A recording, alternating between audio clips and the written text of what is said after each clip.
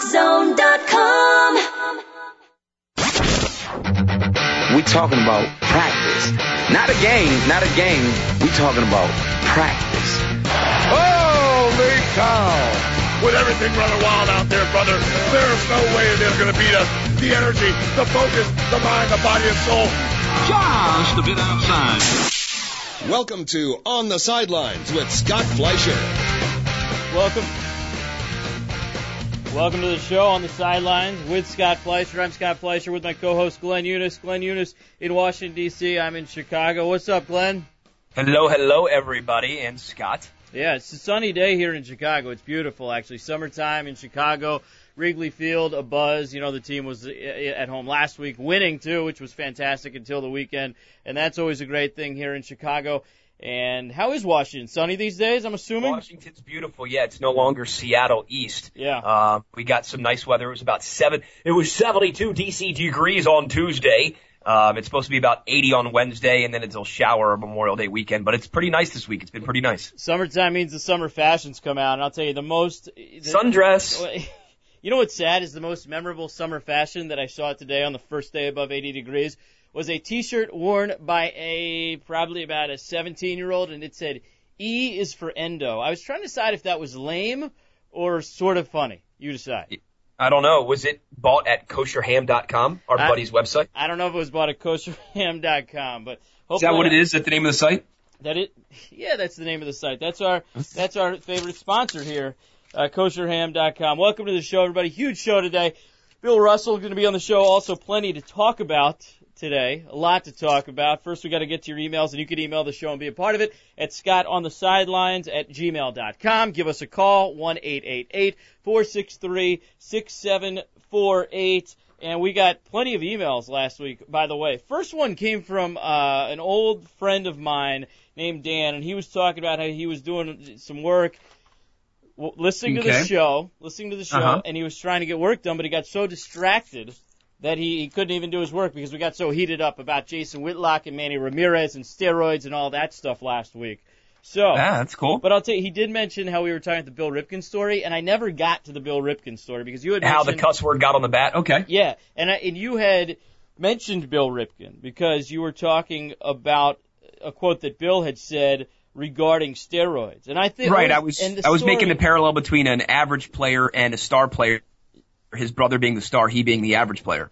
The story about how the message got on the bat is fantastic. Do you know that story? Message. Do you know that? Please tell it. Please tell it. They had a rack. They basically had a rack. It's not. I mean, they basically had a rack of bats. He knew what he was. I think he knew what he was doing. And we're gonna have to ask Bill for certain. I can't remember it exactly, but they have a rack of bats, and basically when the guys get the bats, they mark the top of the bats so you know which is yours when you take it out of the bat rack. You know.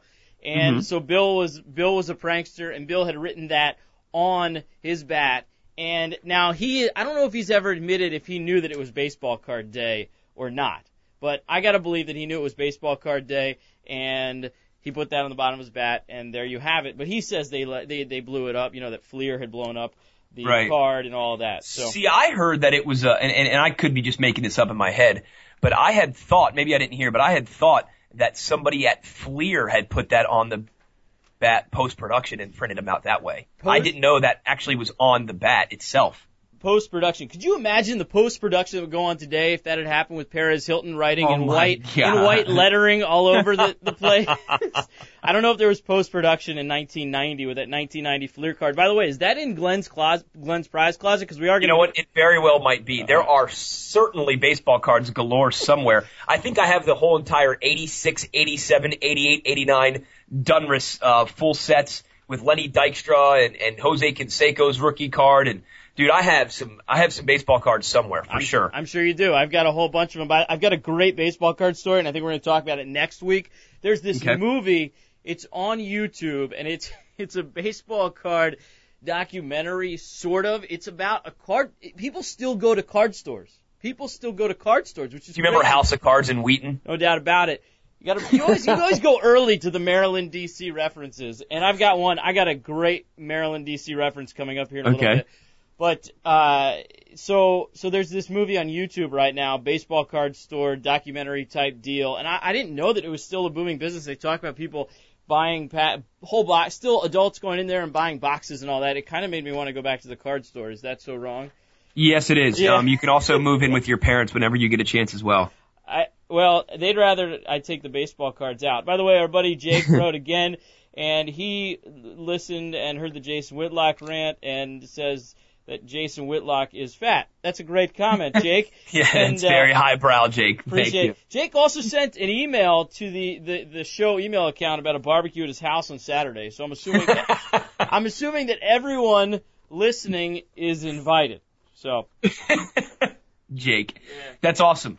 Yeah. Jake obviously one of our more scholarly listeners. No doubt about it. We did send out last time we said that we were going to give out one book. We said we had one book to give away. Yeah, you said one, Scotty, and then you said you'll go ahead and give both out, so it's up to you. My copy is free to give out. Did I say it on the air that I would give both out? You know what? I don't know. All right, I am going to give both copies away. I'm going to give away 2 copies of this book, courtesy of Bill Russell and HarperCollins' new book, Red and Me. We're going to talk to Bill in just a little while. About 10, 15 minutes from now, we're going to talk to Bill and get the story on the new book and get the story on the Celtics and Red Auerbach, and you're going to want to stick around. Bill Russell.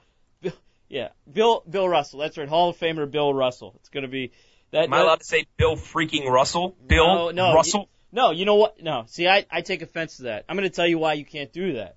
Because, I just did it. Because he's a Boston sports hero, and you can't put that name in the middle of a Boston sports hero because I actually think you can. It's because it's Boston. No, but that belongs to guys with the bad connotation in Boston. Bucky and Billy and Bill Buckner. Now you don't even have it on there anymore because Bill Buckner basically they've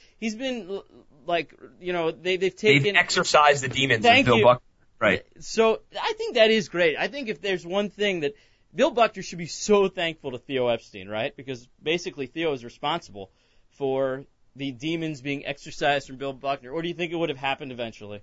I think it would have happened eventually. I think he wasn't really the reason they lost the game if you really look at the details. He was one of the reasons, but they surely weren't winning at the time.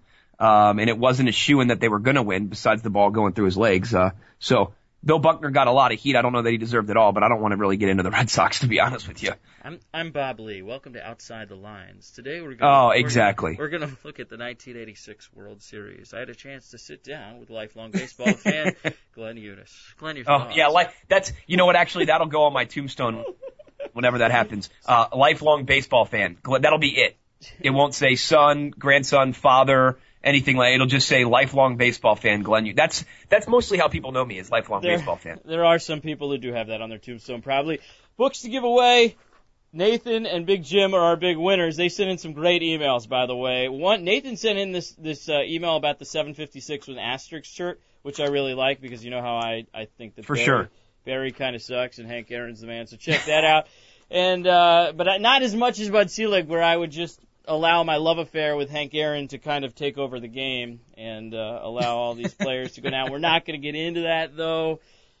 Nathan sent an awesome email, by the way. And I love it when spit it out. All right, when people send something that I don't even know is fantastic. Not that I'm not Big Jim. Big Jim gives feedback, and it's great. And a lot of Big Jim's like our editor. You know what I mean? Big Jim's like our copyright expert. So check this out. Quality control.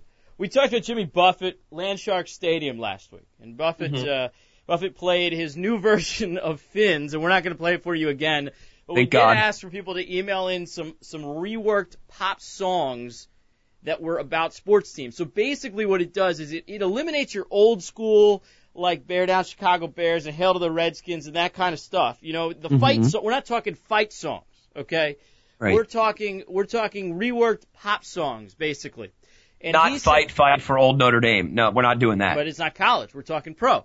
Okay. And Nate sent in the Washington Capitals Red, White, and Blue. Have you heard this before? It was from the 1989-90 season. Taking you back, we're talking about Mike Ridley, Dale Hunter, Jeff Portnoy. This is unbelievable. Michael Pavanka? Yes. Listen to this. Is this Bret Michaels? Is this John Cougar Mellencamp? I don't know who. It's terrible.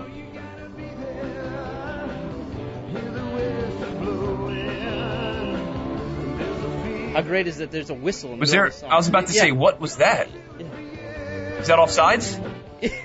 High stick? I don't know what happened there.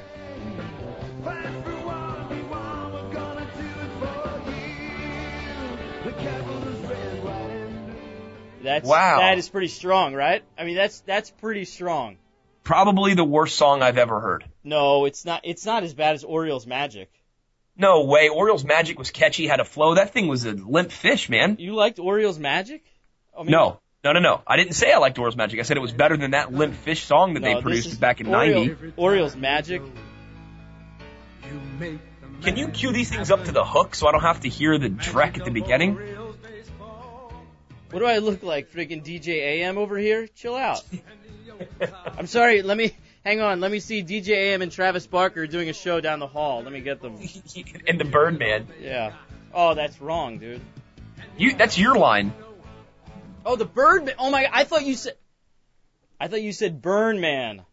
I don't know who that is. Well, no, Burn because... Oh, because the car crash? No, it's Airplane. No, you're a bad person for even thinking that. Well, you know. Bad person. Scott, hey, listen, everybody. Yep. Scott Fleischer, bad person. You can email him on the sidelines or whatever the email address is. ScottOnTheSidelines@gmail.com. So, all right, that song sucked. All right. You suck at music right now. 89-90 Washington Capitals. I had to bring this up. I started Googling around 89-90 Washington Capitals, and of course the one thing that pops into my head is Georgetown, right? Because what happens is if you look at the 89-90 Washington Capitals, a lot of people on the message boards say that they never won a Stanley Cup because of the incident in Georgetown. And Explain. You remember the incident, right? I do not remember the incident. Oh my gosh. On Friday. Trigger my memory. This is from the New York Times, July 1st, 1990. On Friday, a Superior Court grand jury in Washington declined to file criminal charges against 3 members of the Capitals hockey team who had been accused of rape by a 17-year-old girl. Yesterday, the Capitals released a statement asking forgiveness for the players, Neil Sheehy, Dino Ciccarelli, and Jeff Courtnall. And you don't remember this? Wow. The girl had accused the 3 of attacking her on May 11th in a limousine parked in an alley outside Champions Bar in Georgetown as the Capitals celebrated to conclude their season. And it's interesting. I mean, could you imagine if that happened today? So I had to, when we talked about the 89-90 Washington Capitals season, I had to bring up what was the downfall of the season, which was that spring, the big celebration at Champions Bar. I could imagine today what that would be like. Yeah. Hang on 1 second. Let me Glenn that story real quick. Which means break it down. I can't believe you don't remember it. I can't believe you don't remember I don't remember it at all. And I was story, going to games all the time back then with my father as a kid. I mean, but what were we, 10 back then? Yeah, 11? I remember it though. I was a member of the Capitals Junior Fan Club, so I remember it. You're a huge nerd. Broke my heart.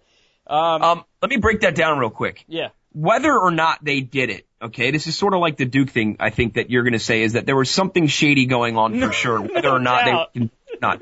Let me ask you this very important question in my mind. What in the hell is a 17-year-old girl doing in a limo with 3 grown men in their late 20s or mid 30s in that range? Valid question. I mean, can we start with some reality here and maybe don't put listen, I think bad situations or avoiding them are all about avoiding the situation. Minimizing your ability to screw up in whatever facet that is, whether it's your work, your social life, cheating on whatever it is. What are you doing with a 17-year-old girl in your limo? The other question is, what is she doing in a limo with these guys? Excuse me? Yeah, not quite sure about that.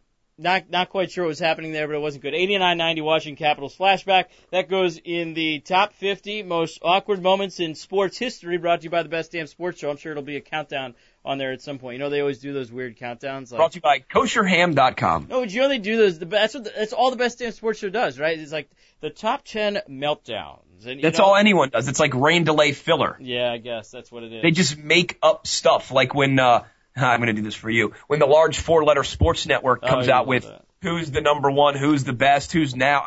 Stop making stuff up, please. Stop making up categories. Stop making up things.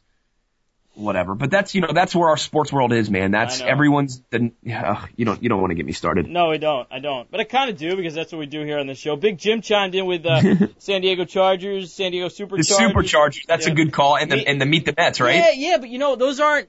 are those pop? Do those fit in the pop? The Superchargers does. Does it Meet the Mets fit in the pop vein, or is that too old school for us? It probably doesn't fall into the category, but it's certainly worth a mention. Okay.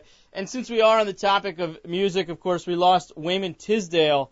Dude. Wayman Tisdale this week passed away, and he made the transition from sports into music and did an excellent job. Renaissance man. If people don't know, Wayman Tisdale actually lost his legs due to cancer. He was just walking downstairs one day at his home several years back, and he fell down the stairs because he had cancer inside of his bone that had decayed it.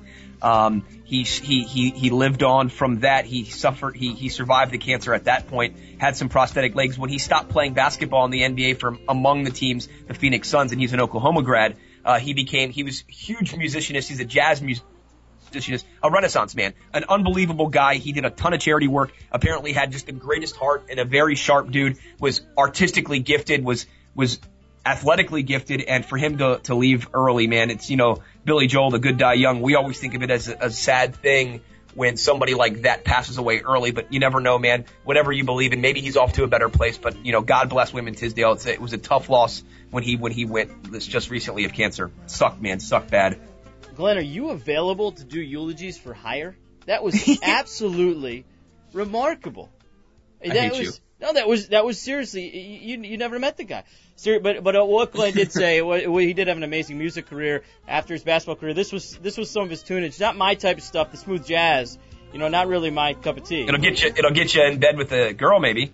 Oh yeah, that's right, Wayman. He was awesome though, dude. Okay. That was the smooth jazz that Wayman Tisdale gave us before he passed away, and our condolences to his family as the sports world lost a great individual in Wayman Tisdale this week. I mean, he was really pivotal in bringing the Oklahoma program back. Yes, he was. And it'll be cool to see Blake Griffin get drafted very high, likely number 1, and hopefully they do some kind of tribute to Wayman Tisdale. That'd be pretty cool. For sure. And you know that he wore Tisdale's number at Oklahoma, and he actually asked Tisdale if that was okay, and Tisdale gave him his permission back, when he was the first year at Oklahoma. So that was just a very cool thing. Again, real sad to lose Wayman Tisdale, but we move on, unfortunately. You want to hear someone who did a really bad Wayman Tisdale impersonation? Who tried to fade? See, he made us all forget about this because he started doing really well in the basketball court. But have you ever heard the Kobe single? Kobe. Check this out. Girls have said I love you. Like, I love you, Kobe, like a fan. That's Tyra Banks. Cut that up a little bit. How many? Silly. Oh my God. Yeah, this is fantastic. Flawless. Come on. Right. All you need is a good beat, man. You can pay for a beat. I might flow to this. Yeah, go. What I live for? Basketball, beats and broads, from Italy to the Beats and broads. Yes, it's raw. I'm in search for the one that make my wealth feel poor. Who can ignore this spotlight life for glamour? Am I done for? Have I found the ore? Should I search for? All right, you got to turn this off before I throw my computer out the window. It's one of those tracks that's so bad that it's good. Right. I can't. It's kind of like that Asher Roth guy you always try to play for me. I know. I'm having a hard time turning this all the way down on the slider here on the board. It won't go, right? It won't go. The rhythm is keeping it up. It's almost like when Pink comes on and I can't get my finger to move it off of the iPod. It's like, oh my God. But check this out. Let's listen to one more verse. Come on, Glenn. One more. Okay. It's so bad. I don't know that anyone wants to hear any more of this. I think everyone realizes how poor this is. All right, fine. Yeah, fine, I mean, fine. I'll listen to it. I'll listen to it on my own time because I haven't yet. But anyway, over and over. You were actually playing that off your iPod. People don't know that. They think it was some fancy computer board for radio. No, it was your iPod. The Fleischer Hip Hop Festival featuring Asher Roth and Kobe Bryant this summer coming to an amphitheater near you. We'll get to that and so much more. Not sure what we're going to get to next, aside from a Hall of Famer. Oh, yeah, some guy named Bill Russell. I don't know. Bill Russell's on the show next. Stick around. We'll be right back. I'm Scott Fleischer. He's Glenn Eunice, and we're on TalkZone.com.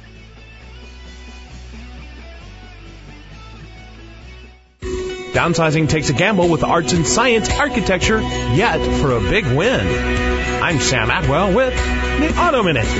The Creston Reef brand travels in a new direction for its somewhat overlooked crossover offering. For 2010, the large wagon-esque looks of the Cadillac SRX has taken on more arts and science architecture of the stunning all-new CTS. From the egg-crate front fascia so familiar with the latest Cadillac sedans, the all-new 2010 SRX evokes a true resemblance to its siblings. The roofline is more in line with its Lexus RX rival, and the C-pillar evokes a completely new angle unfamiliar with the outgoing model. Gone is the rear-wheel drive version, taking on Saab's upcoming 9.4X front-wheel or all-wheel drive undercarriage. A 260 horsepower 3.0-liter V6 starts off with one of the two powerhouses befitting this all-new Cadillac. The optional 2.8-liter turbocharged V6 receives 300 horsepower and 295 pound-feet of torque. This set-in-stone 5-passenger edge crossover may be just what the coveted Cadillac name needs to intrigue Lexus buyers. I'm Sam Atwell, and that's your Auto Minute. We now return to On the Sidelines I don't believe what I just saw. with Scott Fleischer. Welcome back to On the Sidelines. I'm Scott Fleischer with my co-host Glenn Eunice. Joining us today, NBA legend, Hall of Famer Bill Russell. Happy to have you here, Bill. And we're here to talk about your new book, Red and Me, about your relationship with Red Auerbach. And Red also had a special relationship with the Boston Celtics, more than just a coach. What did he mean to that organization? What did I think of the organization? Well, no. What does Red mean to the Boston Celtic organization? Well, you know, almost all their success goes back to Red Auerbach. Almost all of their success, because he and Walter Brown got together. And first thing they did was make it a very class organization. For example, when I was in college, and the Celtics got the draft rights and drafted me, okay? Mm-hmm. There was a guy named Don Barksdale that had played for the Celtics who lived in Oakland, my hometown. Mm-hmm. And really called and asked him about how good a player I was and everything. And Don, after they drafted me, he called me up and said, "You will not find, you're really lucky because that's the finest organization in professional sports." And that basically goes to Auerbach and Walter Brown, maybe Walter Brown first and then Auerbach, whatever. But those guys made that a classy organization. And so they were really good people. And so when I got there, I was full of myself, you might call it. Well, yeah, but you backed it up. You backed it Two up. national Bill. championships will do that for you at San Francisco. Well, when I got there, I was, as I said in the book, I was all grown up, and I was thoroughly convinced that I had not encountered a better player than myself. Nor had I witnessed a better player than myself. So when I got there, I was expecting the same kind of relationship I had with my college coach, which was not a very good relationship. But I had played under those conditions and been very successful playing those conditions because I always went my own way. Mm-hmm. Okay, so I get there, and Red watches me play. And I'll tell you about, in the book, if you had a chance to look at it, there's an incident where I didn't get in the huddle. Uh-huh. And so Red says, "Why aren't you in the huddle?" I said, "I don't need to be in that huddle. If I play center and everybody else plays center, well, why do I need to be in the huddle? All I need to do is know how to stay out of the way." And I said that. Now, when you consider the circumstances, first of all, in those days, rookies were ill-treated, to say the least. And Red particularly had very little use for rookies because they make rookie mistakes, and that costs you games. So here's this rookie, been here 3 weeks, and already he's defiant. And Red would have been perfectly justified if he'd said, get off the bench and go get dressed. I'm the coach here. Okay? Yeah. And he would have been perfectly justified. Uh-huh. And I would have had the reputation of being a malcontent or trouble. Uh-huh. Big shot, rookie. Yeah. And he said, okay, nobody else plays center. Because for years they had been operating without a dominant force in the middle. Mm-hmm. And here they're acting like they still don't have a dominant force in the middle without finding out. And he was determined to find out if he had a dominant force in the middle. So when we got home from that trip, he put in a play specifically for me. Now, this may sound strange, but my 3 years in college, there was not a single play for me. Wow. Really? How about that? Wow. You understand what I mean? And so, right. But I had, as we said, survived and prospered under those conditions. So imagine if someone was drawing plays up for you and allowing you to thrive. Yes, and so he comes back and he puts in a play specifically for me. And? That's the first time since high school. Mm-hmm. And so, and when he put the play in, he didn't just say, this is the play. We went on the floor and walked through the play, and he asked me, is there anything that I wanted in the play that he didn't have in the play? Wow. Now, that's a recognition of your talent, most likely, and that's probably what made Red such a good coach, one of the many reasons. Yeah, and so all the things he did, but not just with me, he consulted the team. He used to always say, I don't know everything. And so you guys may know some things that you see on the floor that I can't see from the bench. Tell me about it. Yeah. It's something not a lot of egotistical coaches do these days, asking their players, basically as a team, coach and player alike, as opposed to just dictatorship. Right. And so, because he used to always say, I don't know everything. And so, ironically, though, you went in there thinking you knew everything, right? Well, I knew everything about the center position. Yeah. Well, it's interesting you say you came in with this attitude, because I was wondering if Red, you guys became so close. Did Red have the same kind of personality, him growing up as the son of two Jewish immigrants, and then your background too? And did your backgrounds kind of mesh together to form this kind of odd couple relationship? Well, in a kind of way, in that I learned how to cope from my family. Mm-hmm. And I know he learned how to cope from his family. And so that we both knew basically what we were doing and how to handle situations. And so like in the book I say that one of the writers in Boston came up to him and said, you insulted everybody by not in drafting cruising when he was a senior college. And we don't like Jews anyway. And so I said, how'd you handle that? He says, I'll just outlive the bastards. So That's great. That's great. But that's how your personalities obviously meshed well. You're both super driven, and that's an understatement. Well, we both realized that we were not going to get current acclaim, is what I call it. Mm-hmm. And so, but if we were to win all the games, after our careers are over, and they start, years later when everybody started evaluating who's the best this and who's the best that, we don't have to get involved in that. All we'll say is, we won more championships than anybody, and that's what, theoretically, that's what their teams are supposed to be playing for, championships. That's the goal. And we've done that better than anybody, and so we don't care who the best player is.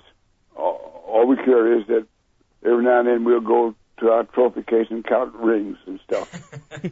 Well, along those lines, we're talking with the winningest player of all time by many people's accounts, Bill Russell, author of Red and Me. It's a book that he's written regarding his former head coach, Red Auerbach. Bill, along those same lines, is being a winner, in your opinion, something that's inborn, something that's learned, or a combo of such? Because we all know Red Auerbach was known for his character and building others' character around him. Well, I think a lot of it is learned, but first you have to be ambitious.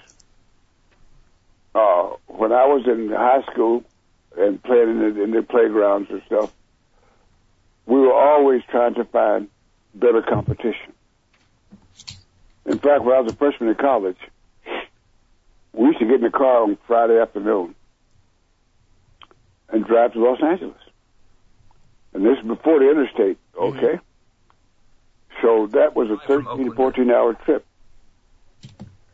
And we would go and park the car in front of the premier gym or playground, sleep in the car till the basketball bouncer woke us up, and we play all day Saturday, half a day Sunday, then get in the car and drive back so we'd be in school Monday morning. Wow.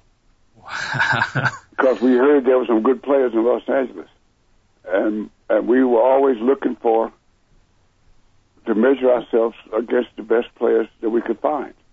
Any players of note there, Bill, that we'd hear of? Well, in New York, there was Willie Knowles, and he played down there, and there were some good players, Billy McGill, and there were some players that played in the NBA. But at the time, we were just looking for all the competition we could find. Wow, that's a great story, Bill. Great story. Bill Russell joining us tonight talking about his new book, Red and Me, out on HarperCollins now. Of course, you wrote that with Alan Steinberg, Bill, NBA legend. And we're talking about Red Auerbach, the subject of the book. And we talked a little bit about how much he meant to the organization. And one other question I had, he was more than just a head coach because he was also kind of a businessman, right? I mean, he really loved that organization and would market it and do everything for it, right? Yes, he did. Yeah. Well, he's dedicated to the organization, because that organization had been dedicated to him for many years. Walter Brown, like I said in the book, enabled Red to relax and do what he thought was best for the organization. And he did that. I will tell you a funny story, if you got a minute. Well, we got Bill. Yeah, we got several minutes. Go ahead. All the time. When I retired from the Celtics, I moved to Los Angeles, and I was a season ticket holder at the Lakers. Okay. Okay. So they had a ceremony for Jerry West. Okay. So I went to it. They asked me to come to it, and I loved Jerry West, so I'd go to it. And I'm sitting next to the owner, Jack Kent Cooke, at the time. So I have a good time, and a few days later I get a call from Jack Kent Cooke. Is he going to bring you as a wideout for the Redskins? He says, I want you to come out of retirement and sign with the Lakers. Okay.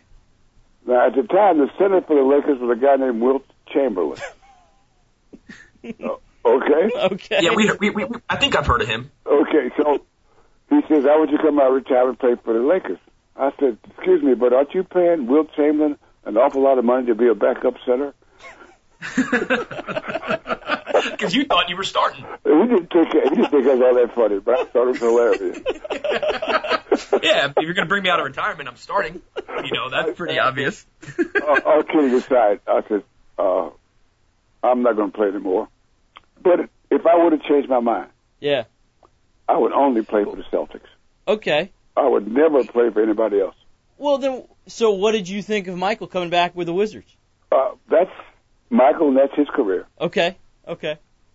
Well, so for Bill Russell, he was only going to play for the Celtics. You know what? I like that. I think that's admirable because of what the Celtics did for you, what Auerbach did for you, and what they did for him, and vice versa.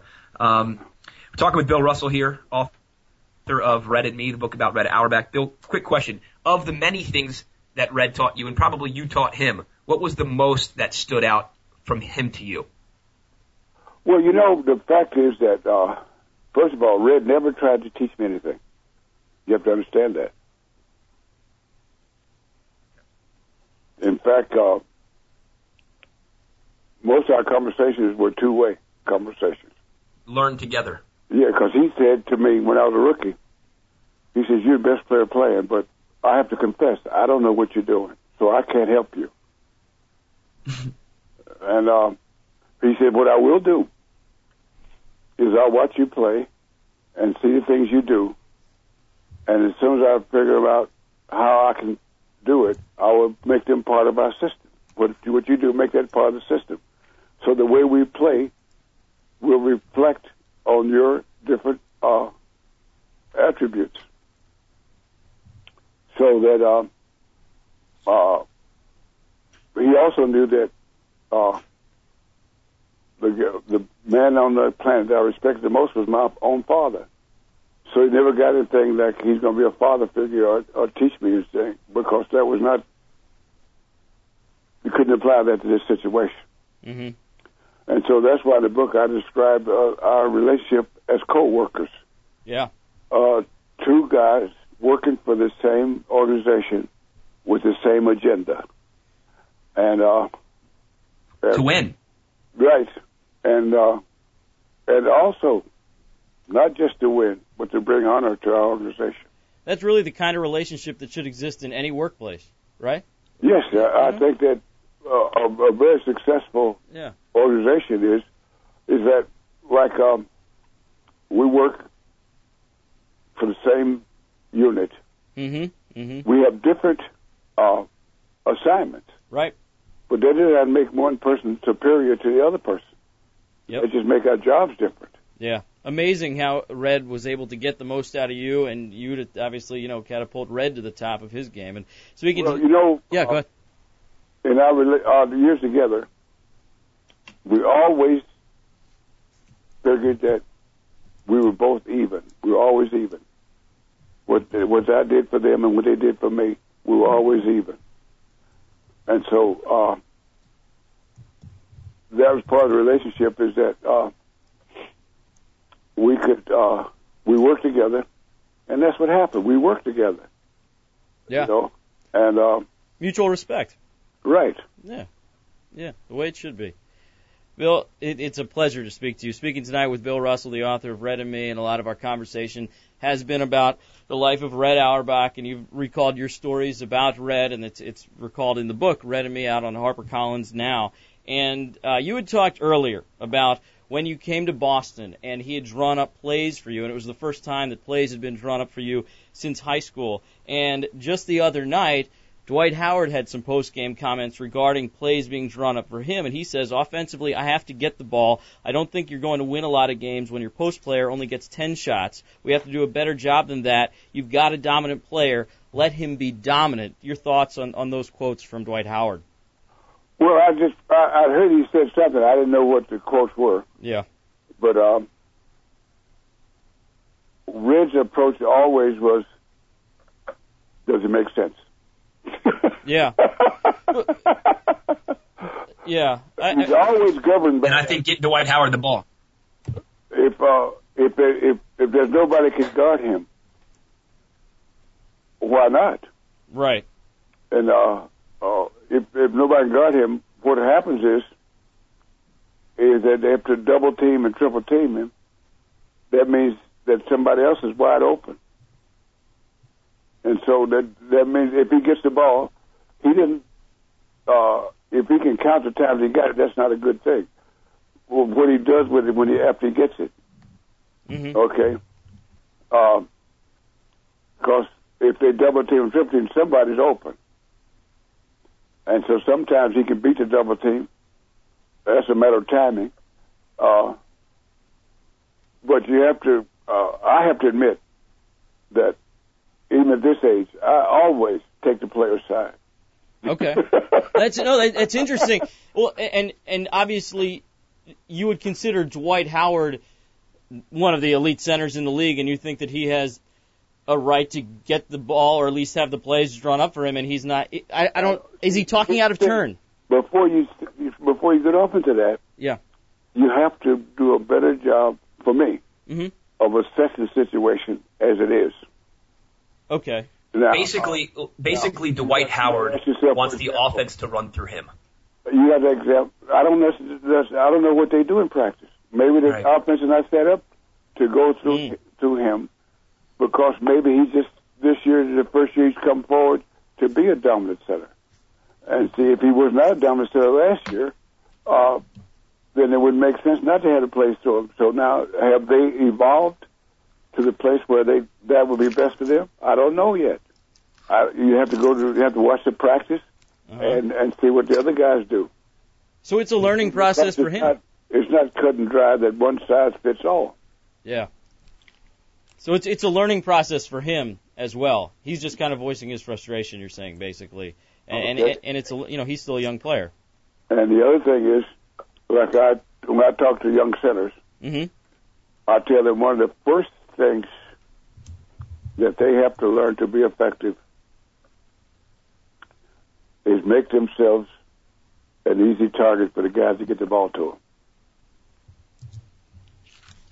Yeah, and that requires body movement and positioning and leverage. Yes, well, like those guards, the little people, well, they're not all that anxious to give the ball to the big guys anyway. Yeah. So you eliminate their excuses for it, not get you the ball, by making yourself a great target. And that's one of the things that the big guys out on baseline have to learn, is how to make themselves an easy target so that the guy doesn't have a lot of turnovers trying to get the ball to you, then he can have an excuse not to give you the ball. So there are a lot of things involved in that. I know that I would never make a judgment on either the coach or the player until I had more information. Fair enough. Last few minutes here with Hall of Famer Bill Russell, author of Red and Me, a book he's written about former Celtics great head coach Red Auerbach. Bill, there's probably 45 questions I want to get to you, so I'm going to try to cram in two. You're talking about little guys, so I want you to touch on Chauncey Billups and the winner that he is with the the Denver Nuggets, I should say, out in Colorado now. But I want you to speak, if you would, just briefly about your reconnection with the media and how your family played a large part in bringing you back to basically everyone here in the world that can enjoy Bill Russell. Well, I don't know about that.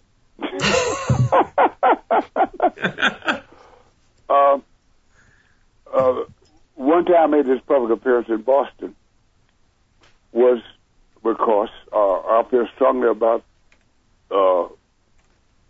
certain charities. And I don't call it charity, but I call it part of my life's work. Is I'm on the board of a program called Mentor. And we try to get people to mentor young folks one-to-one. One mentor, one mentee. Last year we passed 3 million volunteers. But our ambition is to pass 18 million volunteers. How about that? That is this generation to connect and help in real ways the young folks and getting started in their lives so they can be contributors to the society. And that time I made an appearance in Boston, it was actually a fundraiser for my charity. And, I played before the big money, okay? Right. So I'm not a zillionaire, but I have this motto from a poem I learned in high school. It is not what we give, but what we share. For the gift without the giver is bare. Mm. Mm-hmm. And Give that to us again one more time, Bill. What's that? Give that to us again one more time. I want to hear that again. It is not what we give, but what we share. For the gift without the giver is bare. Mm-hmm. And so I try to do everything I can to help kids. And the only requirement they have for me to try to help is that they be kids. And so our organization is in every kind of community there is.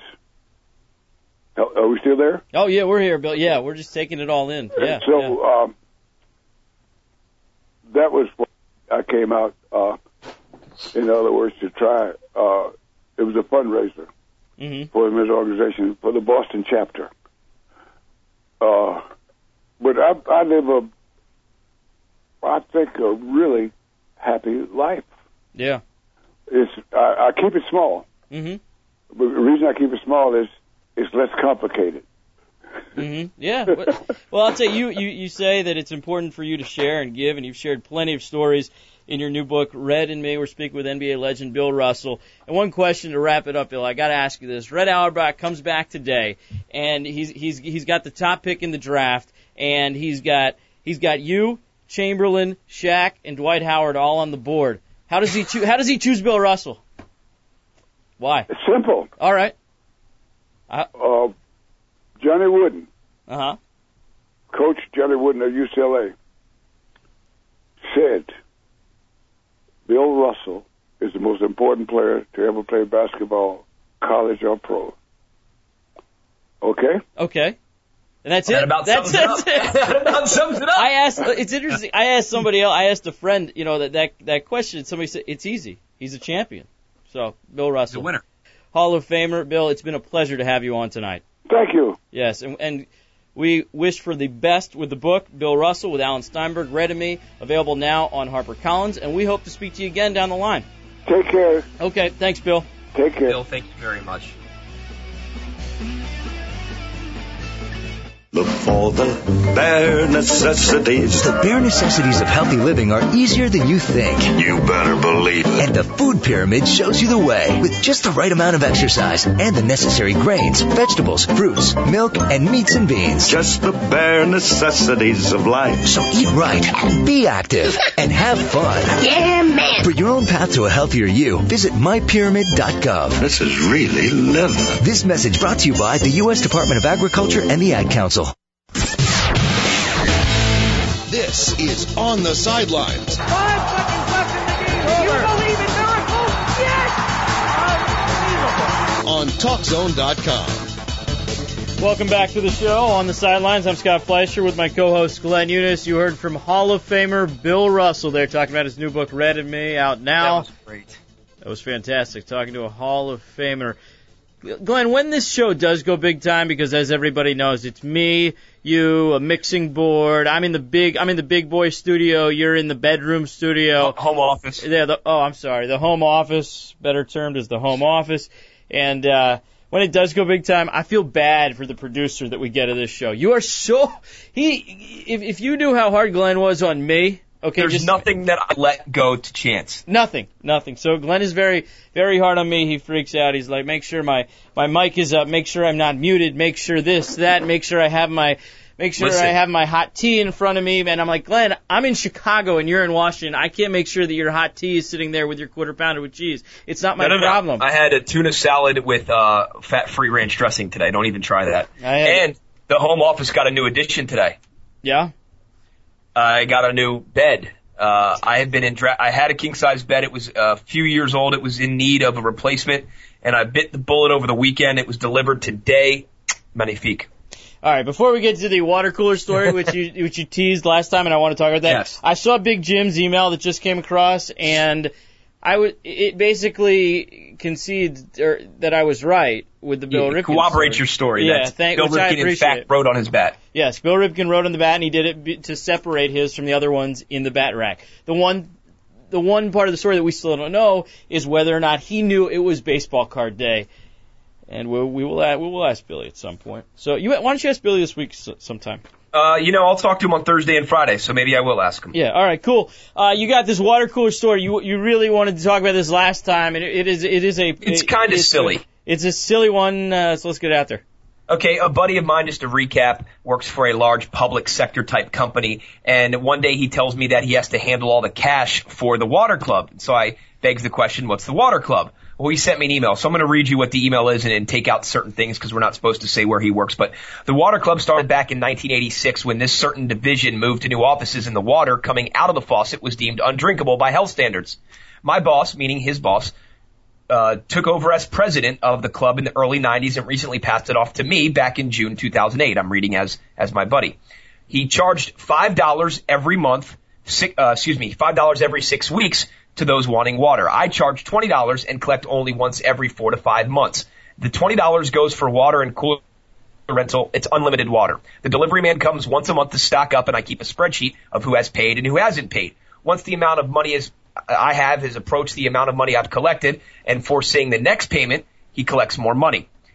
He goes on to say, I send out notice again to collect. It takes some people within minutes, hours, others weeks. They're the usual suspects. Some want out, others want back in the next time around. Listen, this is the best part, okay? Occasionally I see a few quarters on top of the water cooler for those who are not in the club and still drink. Those people are his enemy because they don't pay for the free water. The last caveat, there's one section that really keeps a tab on their water consumption. They have a spreadsheet above the water cooler where members must place a tick mark for every 8 ounces of water they consume. They even have a measuring cup. The president of that particular section at the end of every month or so then tallies up the tick marks and prorates what they charged based on the amount of water they consumed during that period. How absurd is that? Wow, that's ridiculous. That's crazy. And I think everyone knows the innuendo when I'm saying a large public sector here in D.C. So that's what they're spending their time on, is the water consumption club in the large public sector in the nation's capital. So they are chasing waterfalls. Is that what this was? Yeah. Can you believe that they have a measuring cup and they measure 8 ounces of water per consumption? Wait, Glenn, wait for it. Please stick to the rhythm and the things that you do. I know that it's no, I cannot believe. Wait on nothing at all, but I think you're moving too fast. Don't think I don't know about this. I can't believe that they do that with their time. That's incredible. 8 ounces. They keep track of 8 ounces. They have a measuring cup, for crying out loud. So, wow. When did I want to know? Did they tell you about that on your first day there? I'm guessing. Right? Do they hey, here's your cubicle, and the IT guy's down the hall. If you need any computer printer problems, listen, stationary's over here. We keep pens and staplers, and oh yeah, we're gonna need $17.47 for the next 6.5 weeks for your water consumption. If you go over the 23.5 ounces per week, we're gonna need to charge you. That's 36.5 cents. We round up here. So you're going to need to leave 37 cents in a cup on top of the water. I mean, really? But there's other uses for water throughout the day. For example, your coffee your tea. Right. Is that included? I guess they're in the all-inclusive deal where it's the $20 every 6 weeks and they don't worry about it. The one section apparently has their system, which I would, yeah. No, I'd go in there, I'd change it. I want to spend the money on some soda. You know what I mean? I want to spend. You know what I want to do? What? I want to go in there and tip over all the water jugs.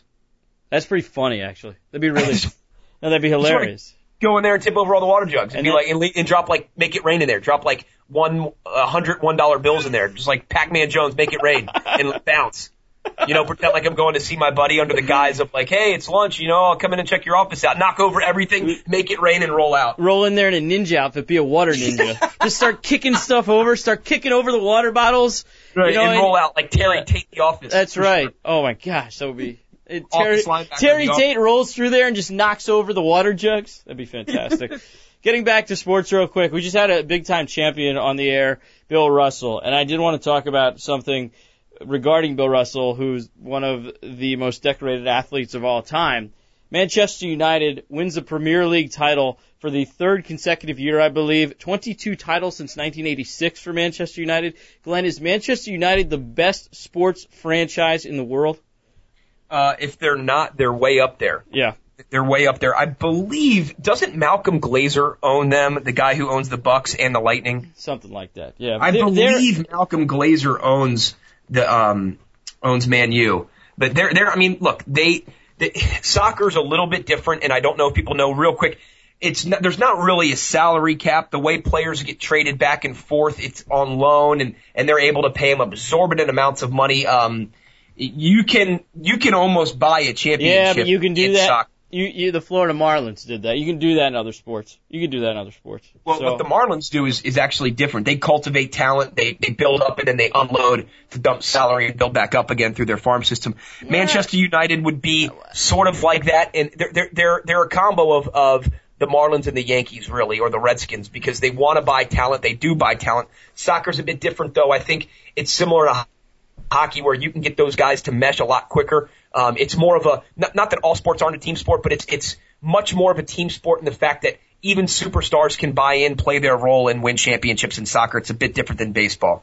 They are the best sports franchise in the world, though. They are. Okay. Yeah. No argument. No, yeah, I think that. And I want to talk more about that, but we're running out of time. Maybe we'll get to it next week. Next time. Maybe we'll take some emails. Best individual playoff performer. Bill Russell was a hell of a postseason playoff performer this week. Cam Ward playing for the Carolina Hurricanes. He has never lost a postseason series. Granted, it was one Stanley Cup run, but then, of course, he's played great so far this year as well. Who's your one guy who's the most clutch postseason performer? Just off the top of my head, some guys, obviously Russell, Jordan, Aikman was good. Rocket Richard is ridiculous if you look at the stats from that, what this guy did. Mark Messier, is Reggie Jackson a little overrated? Joe Montana was very good. Yep. Your thoughts?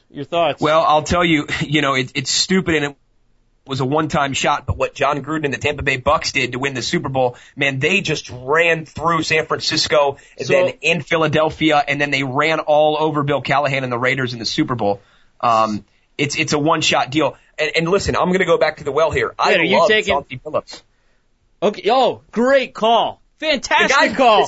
Oh my gosh. Fantastic call. The guy has been 7 consecutive. I mean, that's my well. I mean, Chauncey Billups. There's no one who's going to speak more highly of Chauncey Billups than myself. Chauncey Billups has been incredible. He's been incredible this postseason. It's going to be a great series between the Nuggets and Lakers. I'm really excited to see how the Nuggets are playing. By the way, Joe Dumars can't watch any of it. Watching Billups, who he traded away. Real quick, Clippers, Grizzlies, Thunder. First 3 picks in the NBA lottery just came out. Oh, thanks for the update there. I wish I had the breaking news sounder. He's Glenn. I'm Scott. We'll talk to you next week, Tuesday night, 8 p.m. Eastern.